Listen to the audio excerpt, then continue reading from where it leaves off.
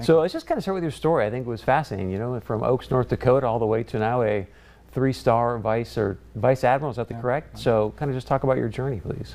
Sure. When I was in school, very interested in going to a service academy, and the Naval Academy seemed to fit what I was interested in, and had a lot of variety. If you wanted to be involved in the ground game, you could do that via the Marine Corps. You can fly in the Navy, and then of course ships and submarines. So it's interesting because producer AJ actually had this question for one of the people that are with you. But so here you are in the middle of a landmass, and you're thinking, oh, I want to go be in water. What was your attraction to the Navy? There's a little bit of the lure of the unknown and being unusual from North Dakota. But I would tell you, actually, it's not that unusual. The Navy's boot camp is in Chicago, and it was built there because we were getting most of our sailors out of the Central States. So talk to us about Navy Week. What's happening this week, and how can people participate? And I know that you're trying to just really come into the community and build relationships and have people get interested. Yeah, absolutely. So we're creating a number of interactions to educate about the Navy, our mission and our capabilities, pay back some to the community. So for example, for smaller children, we provide a reading for them out of a red bus. Somewhat older children would probably like the robotics that we provide, or some of the demonstrations of diving equipment and pools. And then everybody'd probably enjoy the Navy band that's here, and then, as you already mentioned, Blue Angels, marquee event. Yeah, kind of tell us a little bit about the air show, because I just think there's so much that goes on, and I mean, it's incredible to watch the Blue Angels. I don't know if you can even speak to maybe some of the training they go through, and that process as well would be fascinating. Yeah, so they fly around the summer doing demonstrations. They get to come to Fargo about every 3 years. The current commanding officer, Brian Kesselring, is a native of Fargo, which is particularly special here. And he has a wonderful story about how he got interested in the Navy, and it involves watching the Blue Angels as a boy. Nice. And then tomorrow you've got a special speaking gig you're going to be doing tomorrow. You want to share with our audience who you're going to be speaking to and what about? Oh, when I'm here, I try to meet with a local football team and dispense a bit of advice on how to be on the field and keep the main thing the main thing. But so give us some examples. What are you going to be speaking about with them tomorrow? Well, I always emphasize to remain disciplined in the fundamentals when you're under pressure. There's a tendency to try to do something special, and it's really just about sticking to the basics. Are they running a similar ship, pun intended, as what would go on in the Navy as far as discipline and things of that nature? Yeah, I mean, we do a lot of stressful things in what we do, and again, it's about being brilliant in the basics. That's what keeps you successful. So what's it like for you to be back in North Dakota? Absolutely wonderful. I really only feel at home when I'm here. The prairie's flat, I can see a long way, and but most especially the friendliness and the community sense of the people.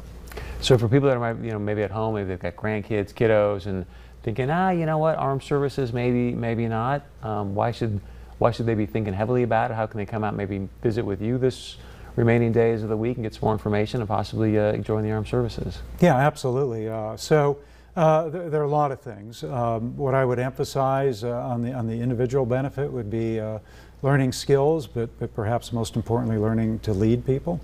And then the educational benefits that go with that. With one enlistment, then you earn the GI Bill, which can pay for you to go to college. And then the result is that you've learned leadership, you've learned a particular skill, you're educated, and you came away debt-free, ready to go on. Very good point. What are some of the things you look for as you're going out there and recruiting? What are some of the character traits you're looking for? Yeah, looking for really two things that are frankly quite common here in North Dakota. One is work ethic, and the second one is a willingness to bear responsibility. And once you have those two, then all the skill sets are trainable in young people.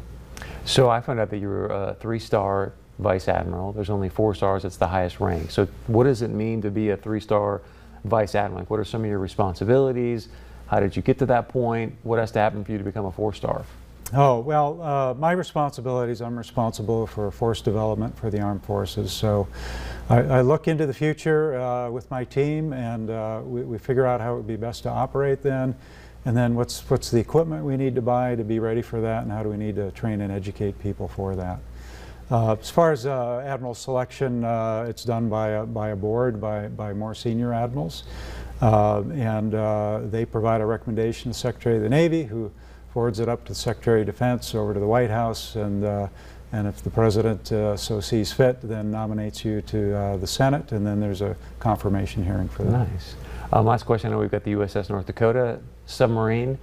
What can you share with us about it? Maybe some things that it's done in the past, or what can you tell us about it? Well, we can't talk a lot about operations, but they're at home right now. Their home port in Groton, Connecticut.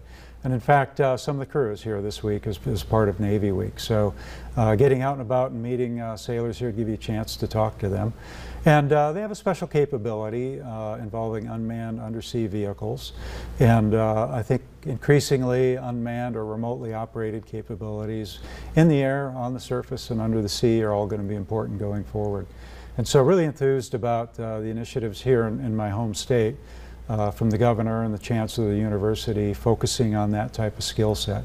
Great for North Dakota, and then those that like to join the Navy, great for the Navy as well. So unmanned underwater, what can you share with us about that? I mean, the unmanned, obviously, aerial systems I can see, but unmanned underwater, how does that work? What's going on there? Do much the same. They, you can just send them out scouting and searching for features using sonar.